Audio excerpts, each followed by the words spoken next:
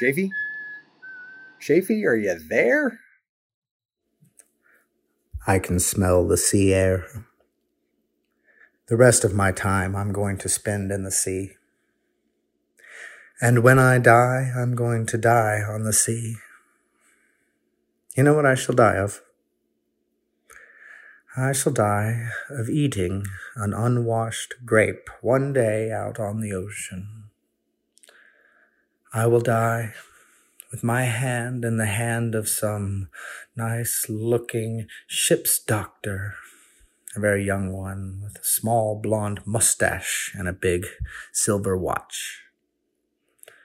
Poor lady, they'll say, the quinine did her no good.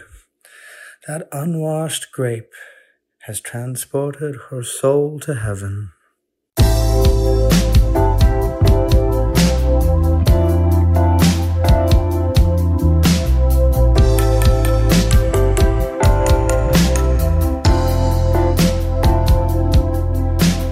Harvest yellow crescent moon sets over the backyard behind Matthew's house, on Matthew's patio, in the hill country, in Austin, Texas.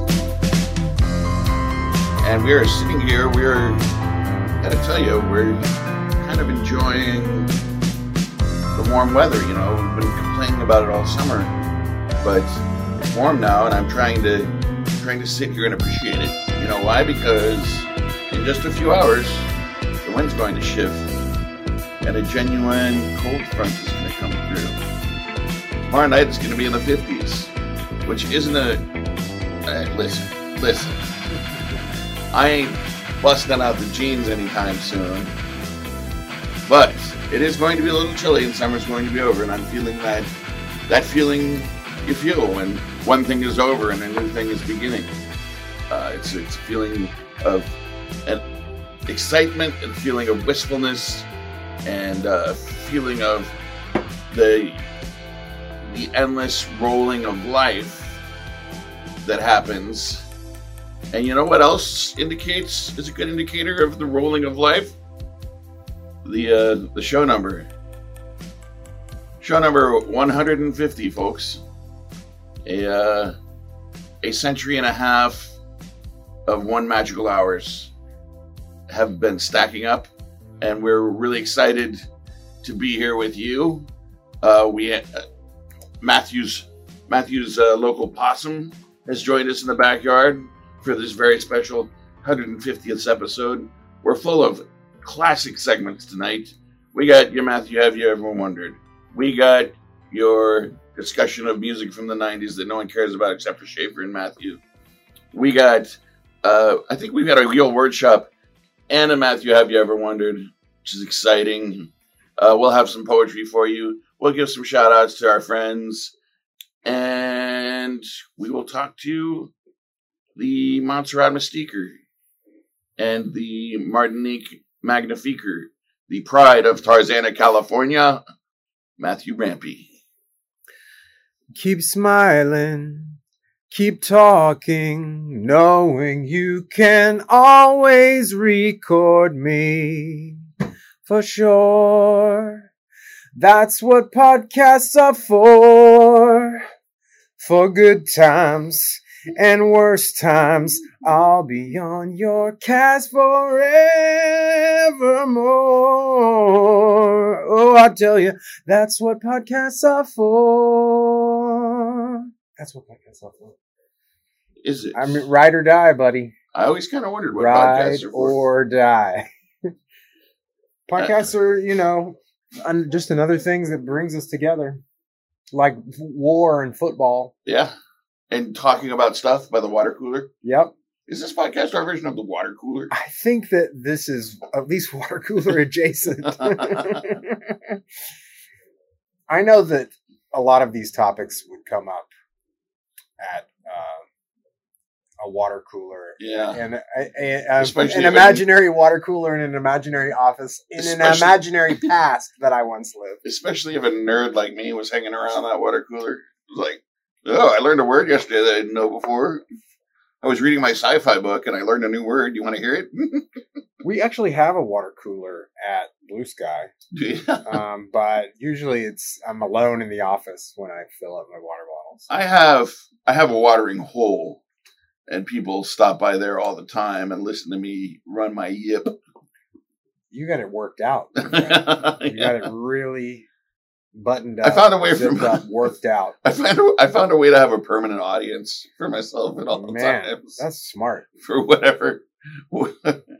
That's smart, except on those days when you don't really feel whatever like talking. Performance I'm shilling. Oh yeah, yeah, it's difficult, right? And those days happen. Yeah, and you do your best, but there's times, man, Matthew, as you know, and most of you out there in One Magical Nation know this too. If I don't like you, it shows all over every inch of my body. Yeah, and, I sometimes feel bad for customers because I'm like, well, can't you just remove? You're not going to win this war. Can't you just remove yourself from the situation at that point? Mostly, I can. Yeah, now, like, I don't find myself working alone very often anymore, which is probably best for everyone. Yeah, you got that layer of somebody else in front of you. Yeah, that's smart. But the good thing is, I do pretty much like everybody. Which, I mean, that makes it even worse for the rare person that I don't like. I mean, They must really suck. Yeah. But yeah. You're like chummy with everybody else in the bar, and there's this one person that you're just like giving the cold shoulder to. Oh, and they know it, you know? And there are people who just like, they love the bar so much that they keep coming back, even though I'm like, oh, hello, it's you. Wow. I don't think I've actually been there when that's happened. I mean, I have been at the bar where I feel like you're not really feeling convivial. Yeah, there's days like that, and that's, you know. That's natural. And I've visited you in other bars that you've worked at, too. And, you know, like, it's your job. And people are there. Like, especially when I would come see you in New York or Houston, like, I'm on vacation. I'm ready to party. And you're like, this is my place of business. So, speaking of other bars I've bartended with, you know, in the past month, a few regulars from the front page have gone up to New York. To the Four-Faced Liar? And they've mentioned your name?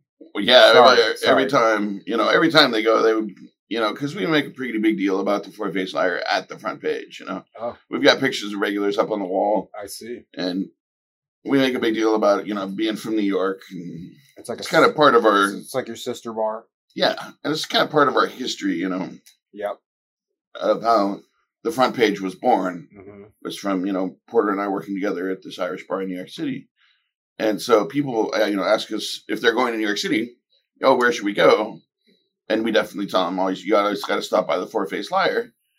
But it's funny because it's getting to be where I think Marco Lopez and the Staten Island Cannonball, John DeStefano. They came to Austin? No, neither of them have ever been here. But they're the only folks left.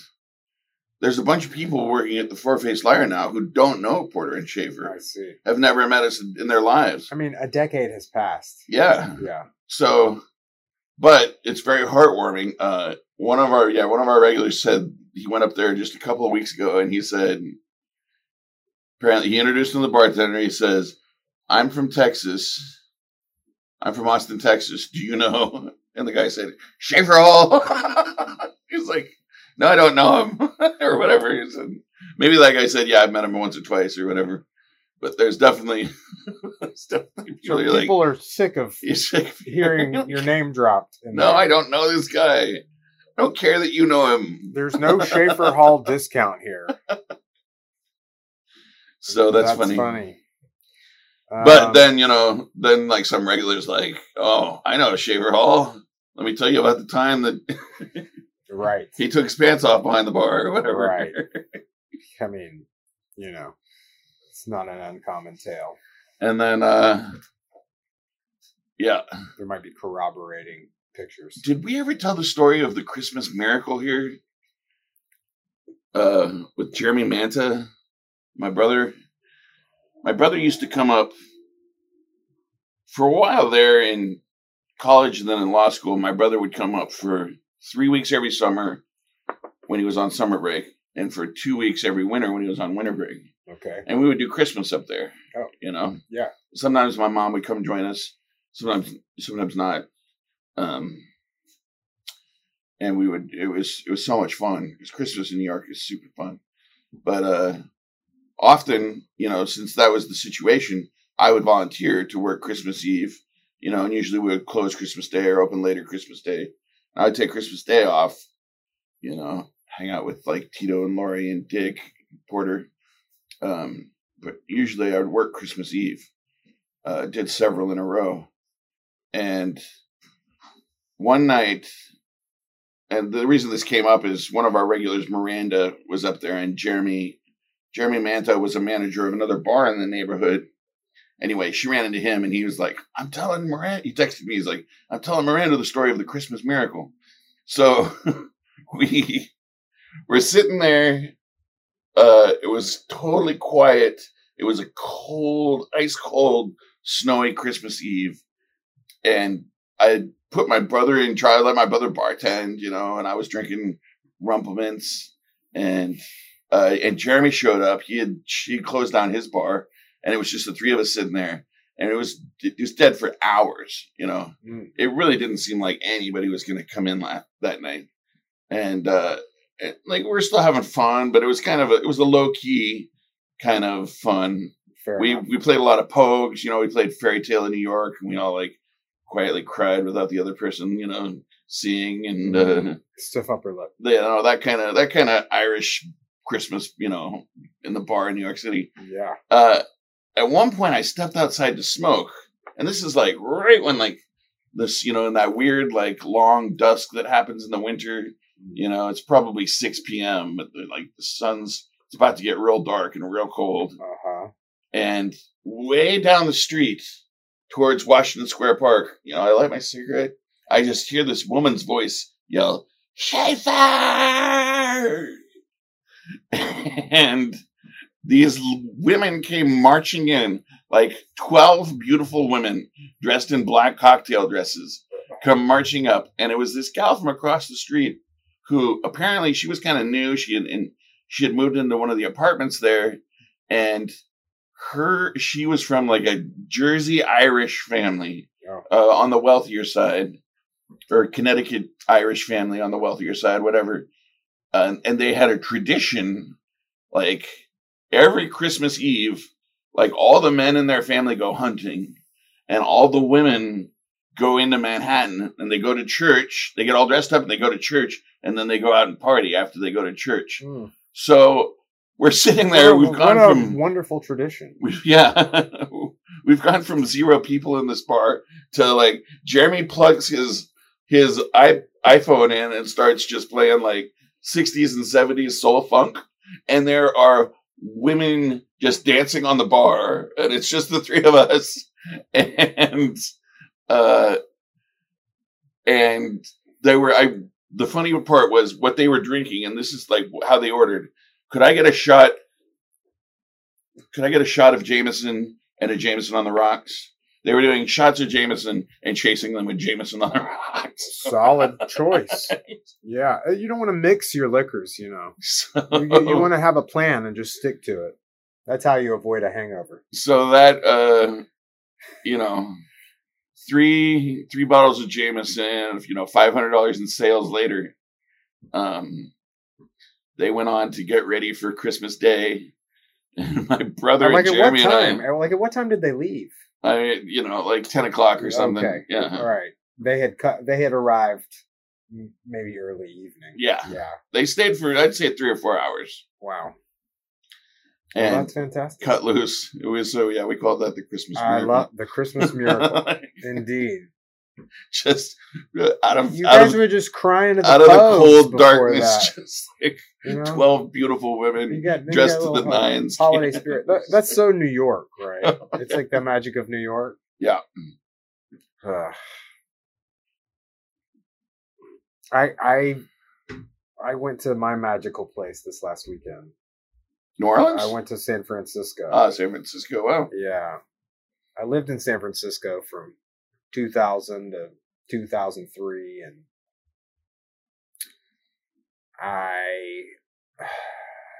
sometimes I really regret leaving there. Of course. Now, when I start down that path of thinking, then I think about all the things that have happened to me in the last 20 years. Yeah, they're wonderful. And they're wonderful. Yeah. So it's really self-indulgent and self-martyring of me to be like, I should have, woulda, coulda, shoulda. Yeah. But man, I went to San Francisco this last weekend for a birthday party and saw some old friends. Saw some. The 2.5 years that I lived there was a really intense, beautiful time of my life, and I have just a smattering of friends that we were in a band together, Hamotam, half a man or twice a man. Matthew been talking. It's that Matthew been talking in the Taliban. It was the side project to Hamotam, and Matt Honan is a writer, and there's this SF Gate article that he wrote that I went and saw my friend Jeff, also in the band. I worked with him on Friday night at his house in Daly City, and he's a collector. First thing, he had like some art of mine from this time that I had given him, and he had put it out by the dinner table, and then he was showing me all this other art and stuff from people we knew, and we're friends with this guy Jebin, who was in this graffiti crew, and like he does this artwork for Outside Lands Festival.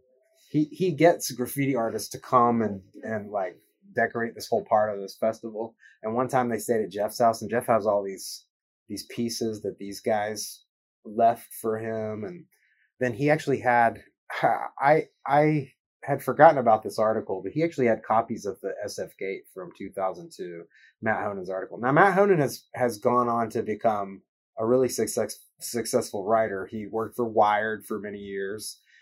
Recently, he was the editor. Worked with Scott Dadich? That's right, he did. He was also the editor-in-chief of BuzzFeed San Francisco until about a year ago. Now he got a nice, solid position with the MIT Technology Review publication.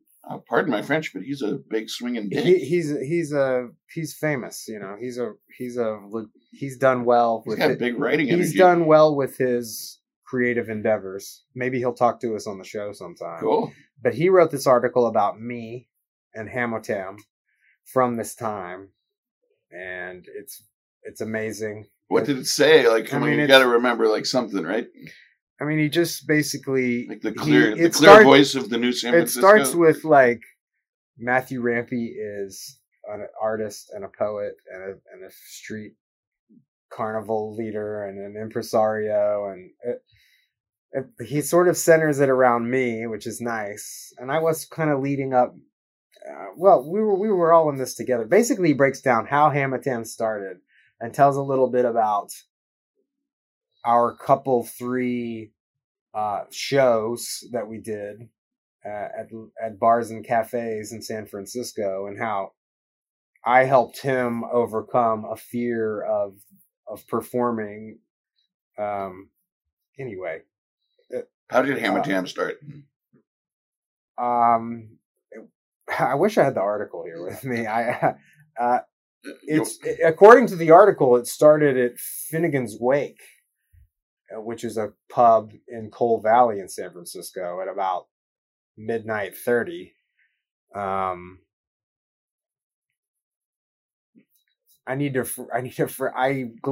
skimmed the article when I was at Jeff's house, but Friday night I saw Jeff, and then on Saturday morning we went out to the Sunset District and saw Matt and Harper Honan, married couple. They were married then. Were they part of Hamotam? They were part of Hamotam. So this was your roommates, right? Or kind of no? No, I mean I knew these people through work. I knew Jeff through work, and then another member of the band was Ezra Fowler, who I had met here. He had come from San Francisco to set up this ISDN line at 501 Post. And I was like, hey man, I'm moving to San Francisco. I should look you up. And he was like, yeah, man, call me when you get there. And he gave me his number, and I got there and called him. And he was like, honestly, man, I go to a lot of places and people say that kind of stuff all the time. Nobody ever calls me. You're the first guy to call. And then he introduced me to, That's great. That reminds me of Gabby's story about going to Seattle and meeting that girl. I guess he was working at Transmedia, or maybe he was working at this other place, but then he started working at Transmedia, and he introduced me to them. And then Jeff and I worked together in the machine room of Transmedia. Like, we did the video side of an audio post-production house. Cool. But then we all just started partying together, and then we started, and Ezra was essentially the only one who knew how to play an instrument. Mm-hmm. And Jeff was sort of learning. And then of course my role was, carnival leader, band leader. And words Frontman. And melodies and just saying, hey, we're gonna go do this, and I'm gonna get out here and dance in front of these people. Yeah. And it was just a really amazing time of our lives. Yeah. And it fell apart gloriously, just like it had come together. Like it all, just like a classic band story of just egos and sex, drugs, and rock and roll, and it turned into a big mess. And we talked about all that. It's 20 years too, like 20 years gone, and seeing these people was really a lot of big emotions. Yeah. We all feel this same way. It was all such a keystone in our lives. Yeah. That it was really intense seeing them. And I had gone to San Francisco in 2018 and also saw them, but I don't know, this one was even more like, I didn't go to Jeff's house at that time. We just met at a bar, and anyway, it was great seeing them. Then I was also having this feeling about the place. It's not only the people that I was with, it is the place, the nature and the city. And they live by the beach. We walked down to the beach. The next day we got on a ferry, we went over to Larkspur, we went up to Muir Woods. I just love that area of the world. And so yeah, I was having some big emotions, man. I told them all about One Magical Hour. Maybe they're listening. Harper said she was listening to episode 149, and nice. I was like, that's maybe not our best episode. I told her to try another one before she gives up, so we'll see. We'll see. Yeah, let her know she got it. Let her know she had a shout out. Oh yeah, and I also like the robot is actually part of the story, kind of. I got to tell you. Well, it's I've let it die. So we were doing Hamatam, and I bought the robot. And Ezra was like, "We don't need that robot." And I was like, "No, man, this is gonna be part of the thing." And he was totally against it. And I think that was actually the start of mine and his like going our separate ways. The robot did it. You hear that, robot? It's your fault Hamatam broke up.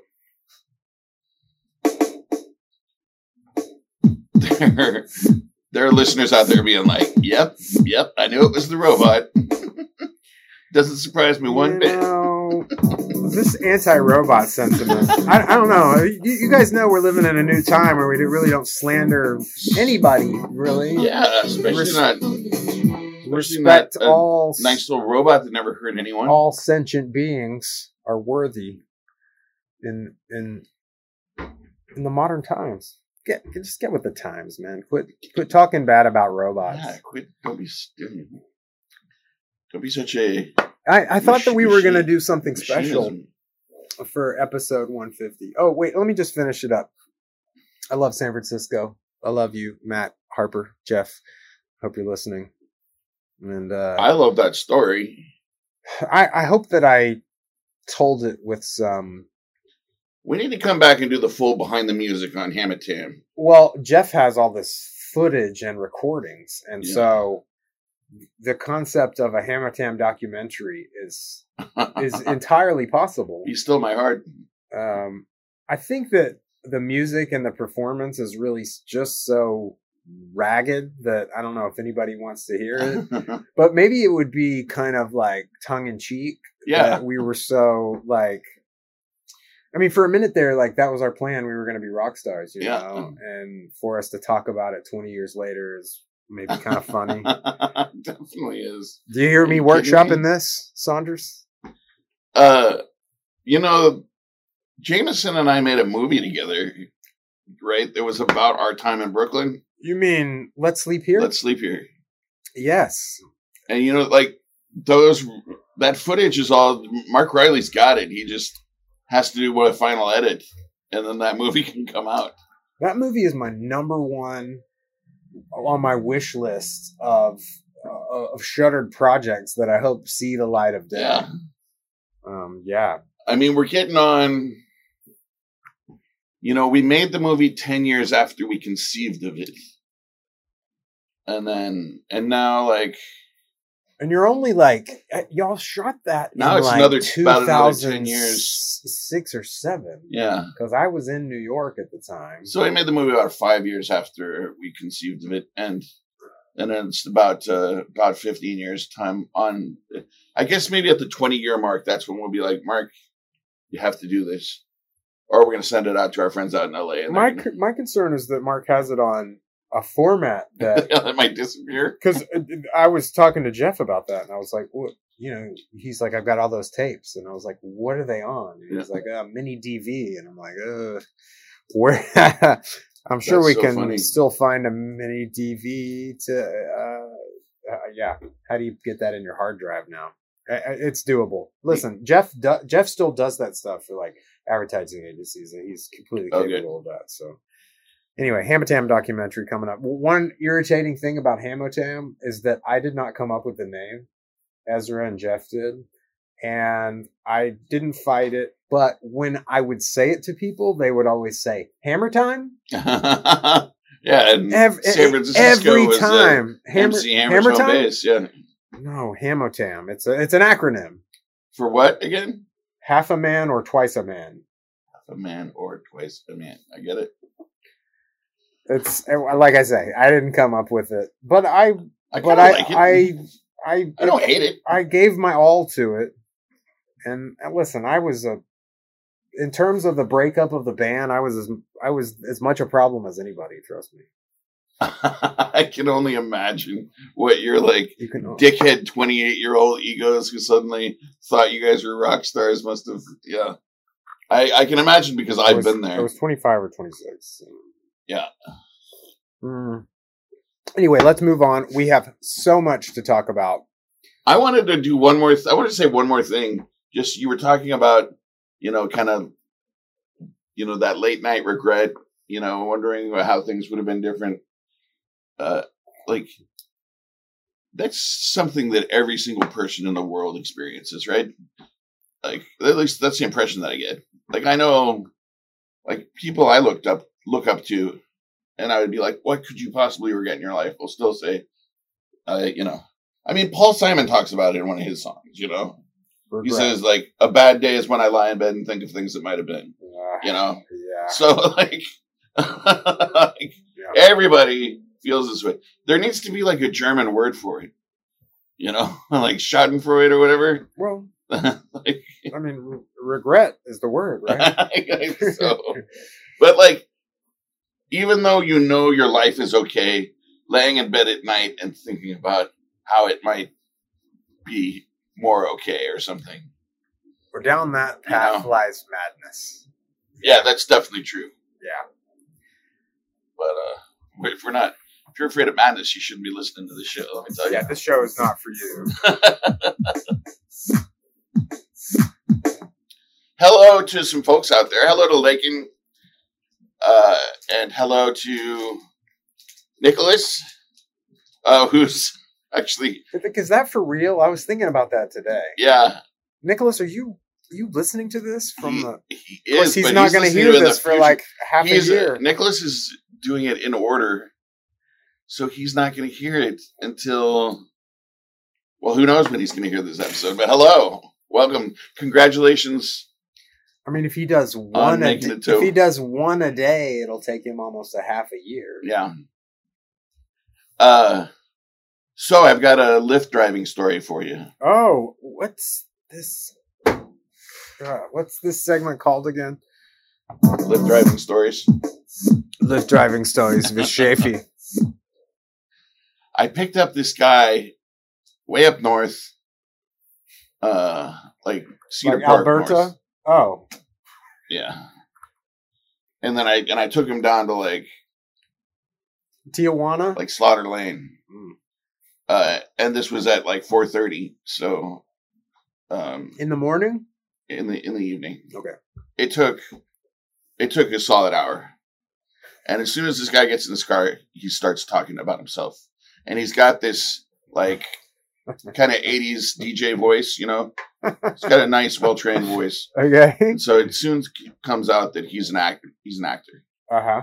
And he's been in some stuff. Does he know Jameson? No. Did you ask him? Somebody else asked that in the middle of my story. When I was telling this. Sorry. No, he doesn't. Or actually, I don't think I asked. So maybe, but it didn't sound like he crossed. His big thing was, and I think it's like 20 years back now. He toured with National Theater doing Romeo and Juliet. Okay. So whatever. I don't know what role he played, but he did Romeo and Juliet with the National Theater on tour. So that's cool. Okay. Anyway, and the way he was telling the stories, it seemed like they were legit. But like I say, just talking about himself constantly, like quickly comes out that he's got a trust fund from some West Texas oil money, you know, but one of those trust funds that's just enough to ensure that you're always out of money and it makes you like kind of more of a total piece of shit, you know, because you can't manage like I speak of this being one of the, you know, being the kind of person who can't manage money at all. So I get it. If I had a trust fund, it would, you know, I would be broke 28 days out of the month. I promise you. Oh, I see. But that's how this guy is. He's been in and out of rehab. He starts talking about, like, he's trying to just brag about his shows. He figures out that I've done some theater. So he's trying to brag about his shows. He was trying to remember, he was like, in 1993, I did a show at a theater down in the South. He was like, I was between, you know, touring jobs. So I came home. His mom has lived here his whole life. So whenever he's out of money, he comes back and stays in Austin. And he was like, I'm back. He was like, and you know, my mom was friends with the principal of a local high school. He was like, and the theater teacher died suddenly. So they were desperate for a theater teacher on short notice. So my mom put me up for the job. They were like, yeah, come on in and do it. He was like, I never taught before. It's like I was totally unqualified, you know, except for the fact that, you know, I'm an actor or whatever. But he was 28 years old at this point. And he got the job. And at the same time, he was doing I'm Not Rappaport at this theater in the South. He was trying to remember the name of the theater. And in my head, I'm like, it was probably Live Oak Theater. I know about the Live Oak Theater because when I was at UT Theater Workshop, I sort of dated this girl named Laura Toner, who was local, and her dad ran the Live Oak Theater. Okay. And so he says something like, he's like, theater down south. He was like, you know, and then he says something about like the art director's daughter. And I was like, are you talking about Laura Toner? Like, I just say it, you know, kind of out of the blue. And he's like, how did you know that name? Whoa. I was like, I attended theater, you know, he's like, I can't believe that. And I was like, yeah, so the theater was Live Oak. He's like, Live Oak, yes. He's like, I wouldn't remember that in 100 years. It was like, her dad's name started with a D. And he's like, yes, Dan Toner. You know, he's like, oh, my mind is blown. And then he starts telling me about this, you know, like shuffling into this job. And he starts indicating to me that there is a dark reason why he did not do that job longer than 1 year. And, oh, dear. This story has taken a turn. I'm not sure I really want to hear all this story, but,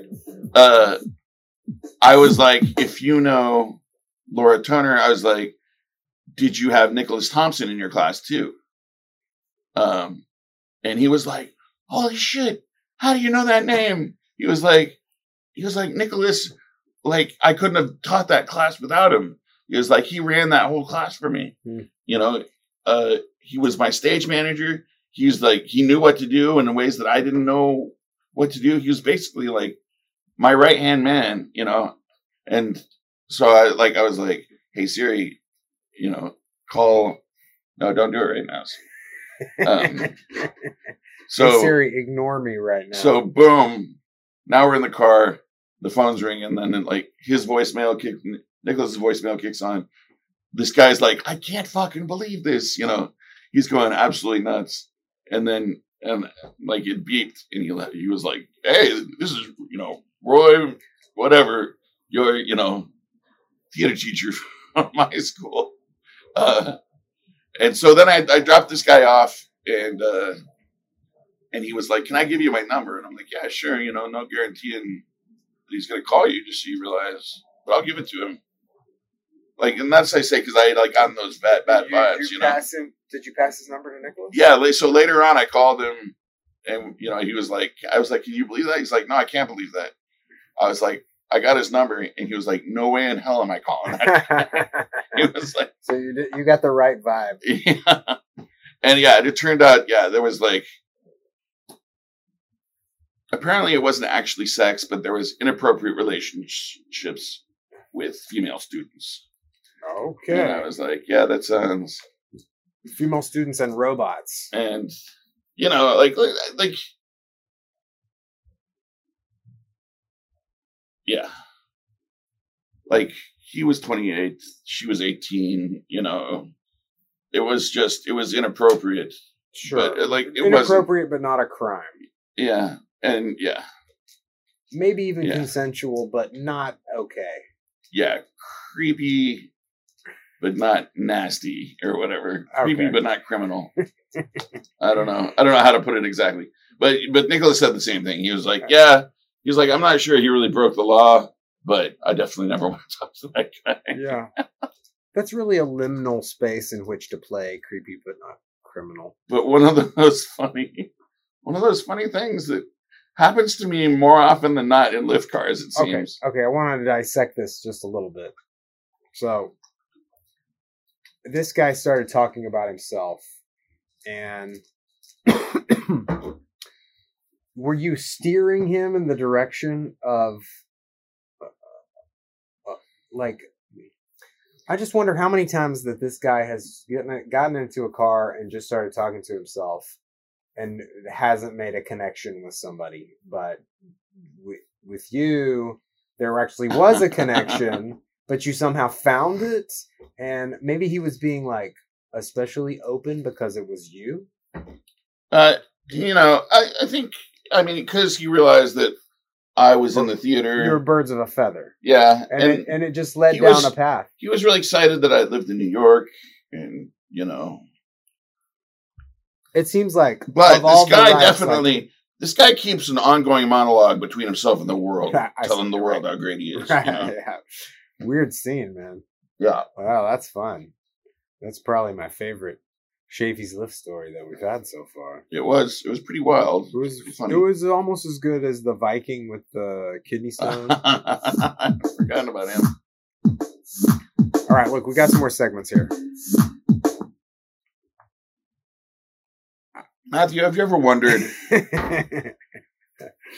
Have you ever wondered why we have percent and proof? What's the difference between percent and proof on an alcohol bottle? Well, I know a little bit about this, Shafee. Do you? Because, you know, I'm a booze hound. Yeah. I believe that percent is represented as half of proof. Yeah. If it's 40% alcohol, it's 80 proof. But that's weird, right? Like, why bother if you have, you know, if it's exactly, why did they feel the need to double it at the beginning to create a second? Is there a chemistry reason that this is a thing? Not really. Because it isn't percent like alcohol by volume. percent is alcohol by volume, so that's standard across the board. It doesn't matter if you're metric or imperial, ABV. That's just the percent of alcohol in your booze. Proof, for some reason, is exactly double that, which makes you wonder why bother to have proof and percent, right? Well, to me, then, proof just exists on a scale of 200. Right. Is that right? So, yeah, but why? I don't know. Why wouldn't, Are you going to answer these questions? I am. Oh, good. I thought, for a minute, I thought we were both just going to sit here and wonder. No. I have often wondered, so I looked it up. Okay. Let's talk about it. Proof actually started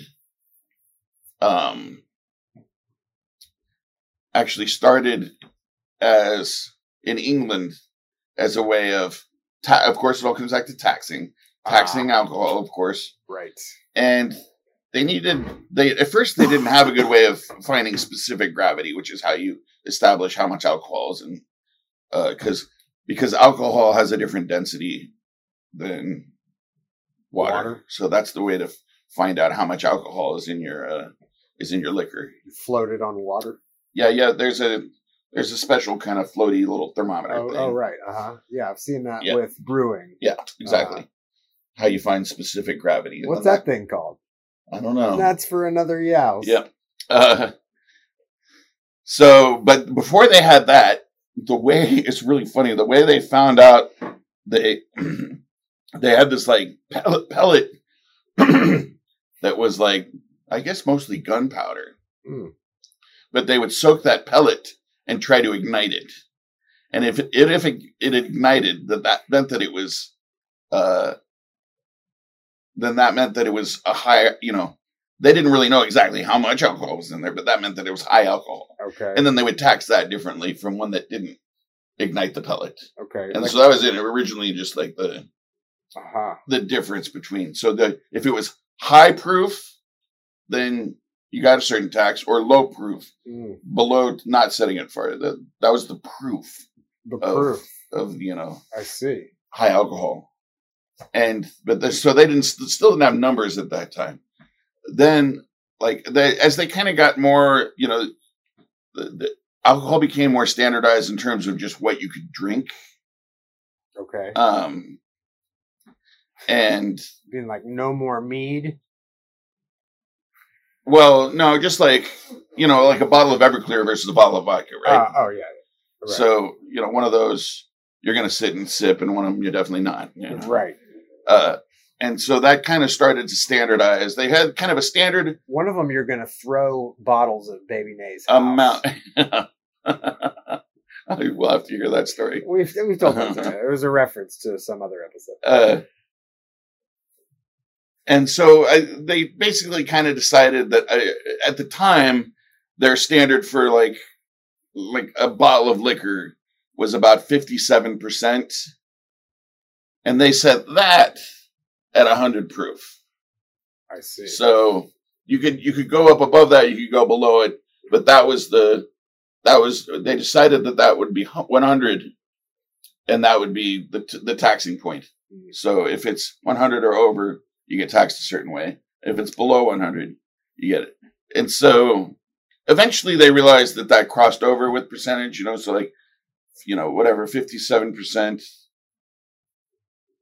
Am I saying this right? Anyway, yeah. So the conversion ended up being something like 1.75 was,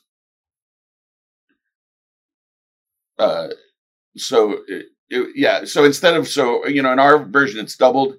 In their version, it was 1.75 was the proof. So 175 was the highest. And so it was kind of complicated, right?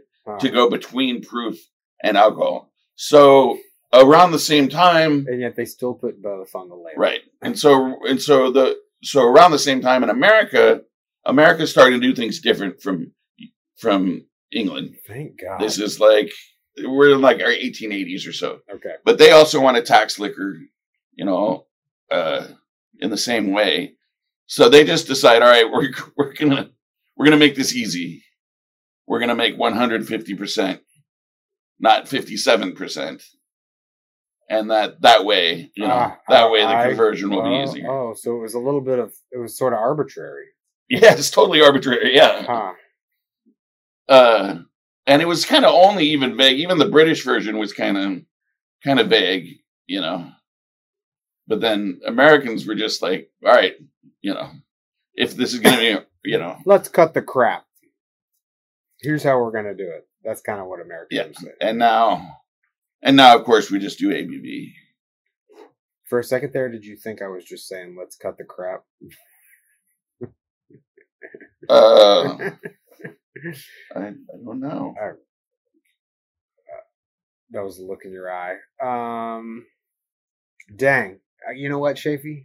I hadn't wondered in that way. 1848 is when you decided. We decided that in 1848? Yeah. England changed the system astonishingly proof in 1816. New system involved scientifically precise measures of density and gravity and set the proof threshold at 57.06% alcohol by volume. This measure was standardized in 1952. In UK 100 proof was about 57%, at a ratio of proof to ABV of 4:7. But we love to quantify everything. Right. But why? They could, at that point, they could have just said, all right, 57% is where we're going to set the tax. They didn't need to keep messing around with proof. Back when it was, the government would soak a gun pellet with alcohol and try to set fire to the gunpowder. If lit, the alcohol content of the liquor was high enough for the gunpowder to ignite, the liquor was deemed to be a proof spirit. As in, there was proof it contained a high amount of alcohol. That's something that's bothered me for a long time. It bothers me now more than ever.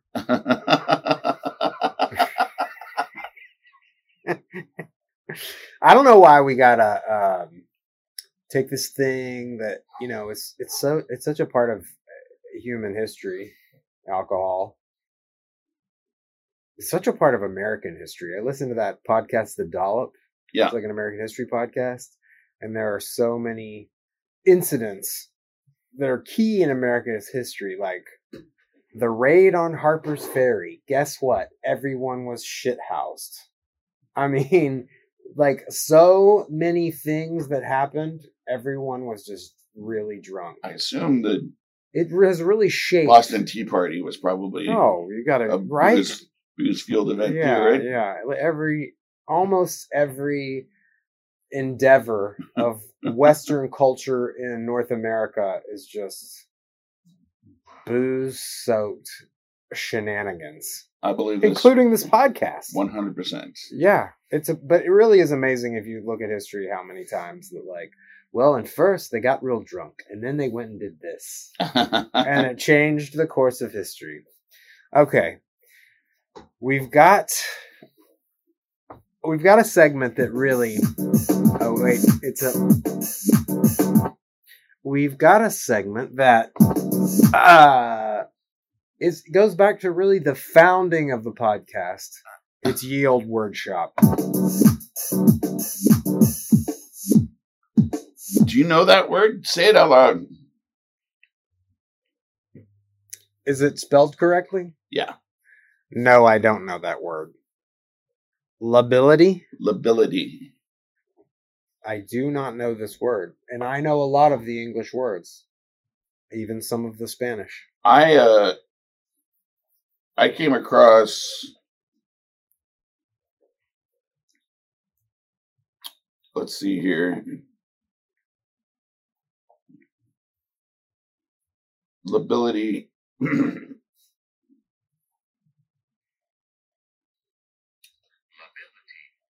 The fact or quality of being likely to change. They notice something different about an emotional lability, with flaring anger one time, maudlin sentimentality the next. Is it talking about me? Yeah, right. Or any of us. Chemistry, biochemistry, the ability or likelihood of a substance or compound to change or break down easily, rapidly, or continually. Various degrees of lability. Found that the degree of lability varies considerably with the different amido aldehydes. Yeah, that was a new one to me. really, that's it. You're sharing a new word that you yeah. learned. I came across that reading a Neil Stephenson use book. it in a sentence. I just did twice. Oh yeah, right. I'll listen back. But I wanted to find the other. Oh yeah, labile. Oh, labile. Okay. Yeah. Which is the that adjective version. It rings more familiar than lability. Labile. Okay. Labile. Labile. Did I say labile funny? Yeah. It's because you're from Lubbock. What do you know about trepanning, Matthew? Is that opening a hole in your skull? Yeah. Trepanation? We should really get Dr. Grant Hall on the show for this. So talk about trepanation? Trepanation. He's very interested in it. It's something that humans have been doing for all of human history, basically. So tell the listeners what that entails. It entails taking a drill and drilling a hole in your skull. Drilling a hole in your skull. And for what purpose? To let out, well, it depends. Malhumors? Yeah. I think it started out to let out the demons. Sure. And then later on, it was to let out malhumors as humans became more sciencey. As we kind of got into like meteorology and phrenology and chiropractic. Release chemicals, whatever. Uh-huh. It makes sense. But just going all the way back, there's instances of people trying to drill into their heads, presumably to fix themselves. We've all been there, right? I guess. I mean, is that what like going to my shrink is about? Well, yeah, that's a much better way of doing this. Yeah, what they're trying to accomplish, I think. Like you're feeling sick in the head. But even, feeling about just a headache, if you don't sometimes there is pressure have in your science cranium, right? But then also, like any kind of madness, they could all. We have I think, I guess because our eyes are in our head, like it becomes located in the head very quickly. That's an interesting question. How soon do you think we located ourselves in our brain? Do you know? Well, like when in human history did we realize? There's those Egyptian drawings of the pineal gland, which is the eye of Horus, which is the seat of the soul. Interesting. So okay. We've been thinking about that for a while, for sure. So, isn't it wonderful that we live in modern times where we can take this madness and just record it, and people are like, "Oh, creativity." Do you want to? Okay, so I definitely heard of trepanning before, but I was listening to some guys on another podcast talk about it, and I learned a new fact that I found very fascinating, and that's why I put it on the show sheet. Trepanning, this is very counterintuitive to me, but did you know that trepanning was much more likely to kill you in the Copper Age, which is later, thousands of years later, than the Stone Age? Is that because like you get metals in your head or something? It's a good guess. It definitely has to do with the tools. Oh. No, they think it has to do with, it's because the tools were reusable. Oh. In the Stone Age, you're chipping a brand new flint. Obsidian. Yeah. Blade. To do every job. Mm. Whereas in the Copper Age, you've got that same pile of nasty tools to use over and over again because they don't wear out as easily. I see. So there was a lot more spread of infection. That is such a great example of a new technology going totally awry. At the outset, it's like has so much possibility, but then it totally like it's twisted in time, like the internet. Yeah, you know what I mean. That's a good example. Yeah. That really blew my mind. I thought that was very interesting. And like, it's significant. It's like you were like 50% more likely or something. And now to die on this side of figuring that out, that seems obvious. Yeah. We all know why that happened. Yeah. They were sharing microbes. But, but I mean, we didn't figure that out until after the bubonic plague. It took a long time to figure that out. A surprisingly long time. That's in like barely over 100 years that we really understood that. Yep.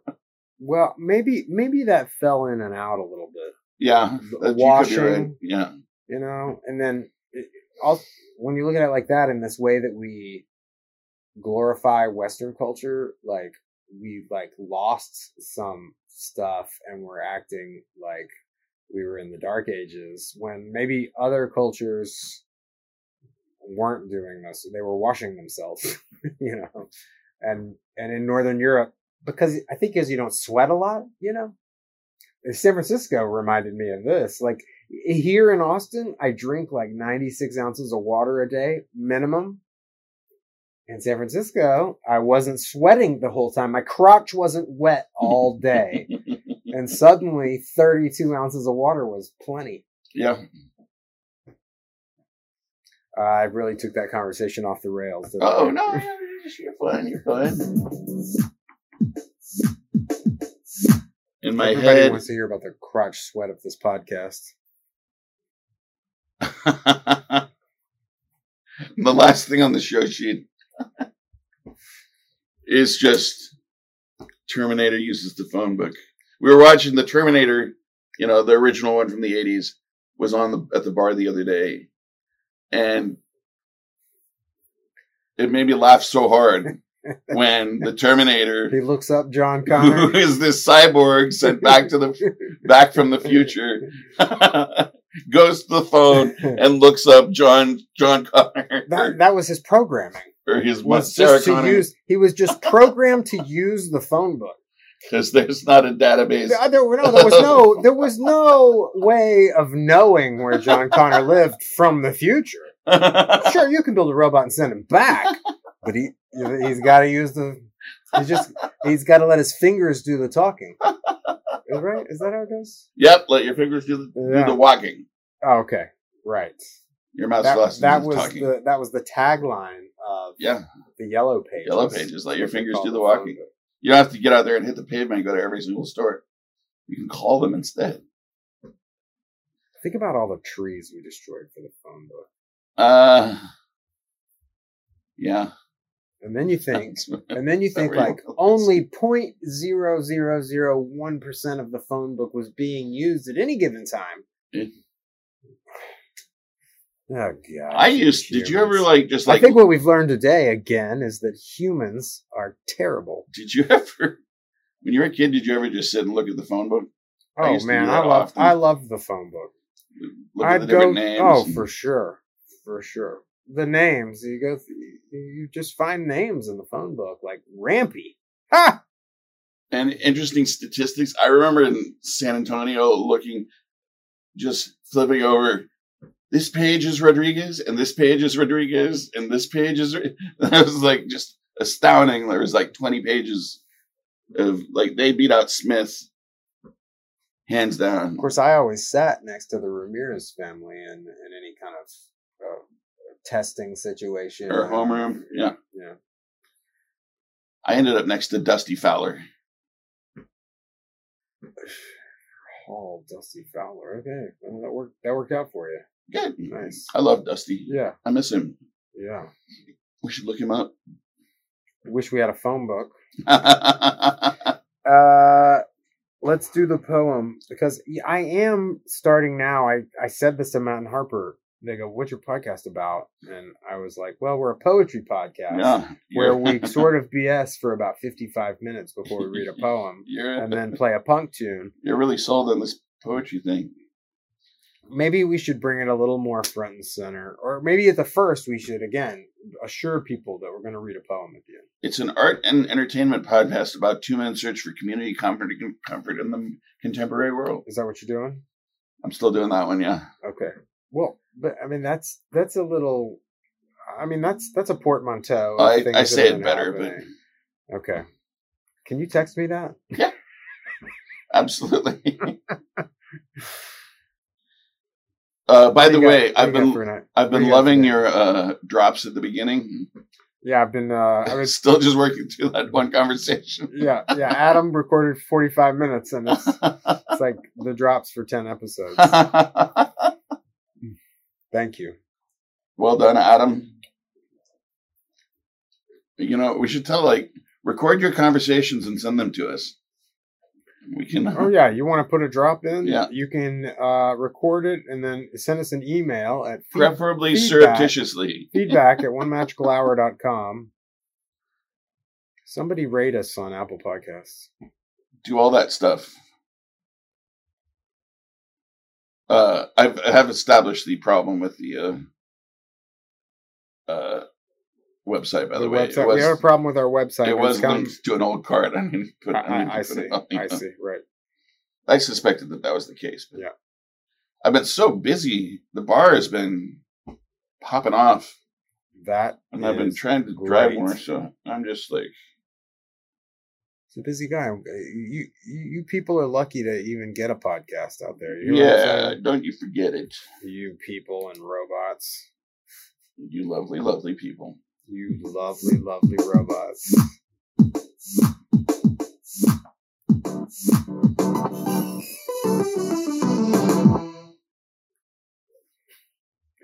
Are you looking for a poem? Yeah, I'm finding a poem. Okay.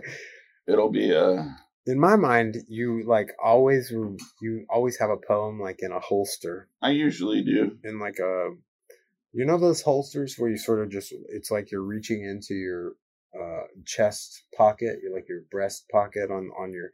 If you're right-handed, you're reaching into your left side breast pocket, and you've got like a stack of poems in there. Some of them are on paper. Some of them are like single-serving, like Nintendo devices where they come out and it's like, we play a poem one time, and then it's like, and it blows up.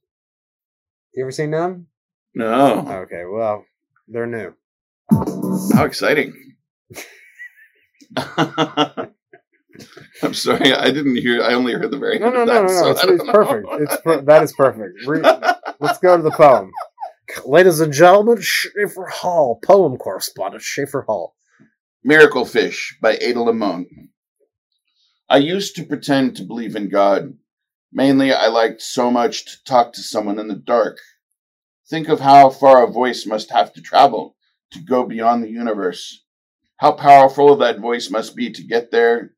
Once, in a small chapel in Chimayo, New Mexico, I knelt in the dirt because I thought that's what you were supposed to do. That was before I learned to harness that upward motion inside of me, before I nested my head in the blood of my body. There was a sign, and it said, "This earth is blessed. Do not play in it. But I swear I will play on this blessed earth until I die." I relied on a miracle fish once in New York to tell me my fortune. That was before I knew it was my body's water that moved it, that the massive ocean inside me was what made the fish swim. Whoa. Just like every one of Ada's poems, I'm bowled over. Lord. Yeah. Yeah. We've had a major oversight. We were going to talk about this article, the 150 best albums of the 90s. Oh, yeah. We're going to have to just pre-promote that for the next show. And thank God we already have some content for the next program. Yeah. So tune in for episode 151, where Schaefer and I are going to talk about the 150 best albums of the 90s. And each one of us is going to add what we think is the 151st. 151st. I like There's got to be one missing there. I've already got mine. And if you're listening out there, Brian, get at us. You add us your, and actually any listener, please do this. Look at Pitchfork's 150 best albums of the 90s and add your favorite that's not on there. Oh, and then get at us at feedback@onemagicalhour.com or text us, because most of you know our phone numbers, and then we can add your commentary to the program. Send it to schaeferhall@gmail.com, because who knows when I'm going to get them. That's a good point. And it's because the email's tied up to the website. Yeah. schaeferhall@gmail.com. And we love you, and we are certain that the poorer the choices, the sweeter the wine.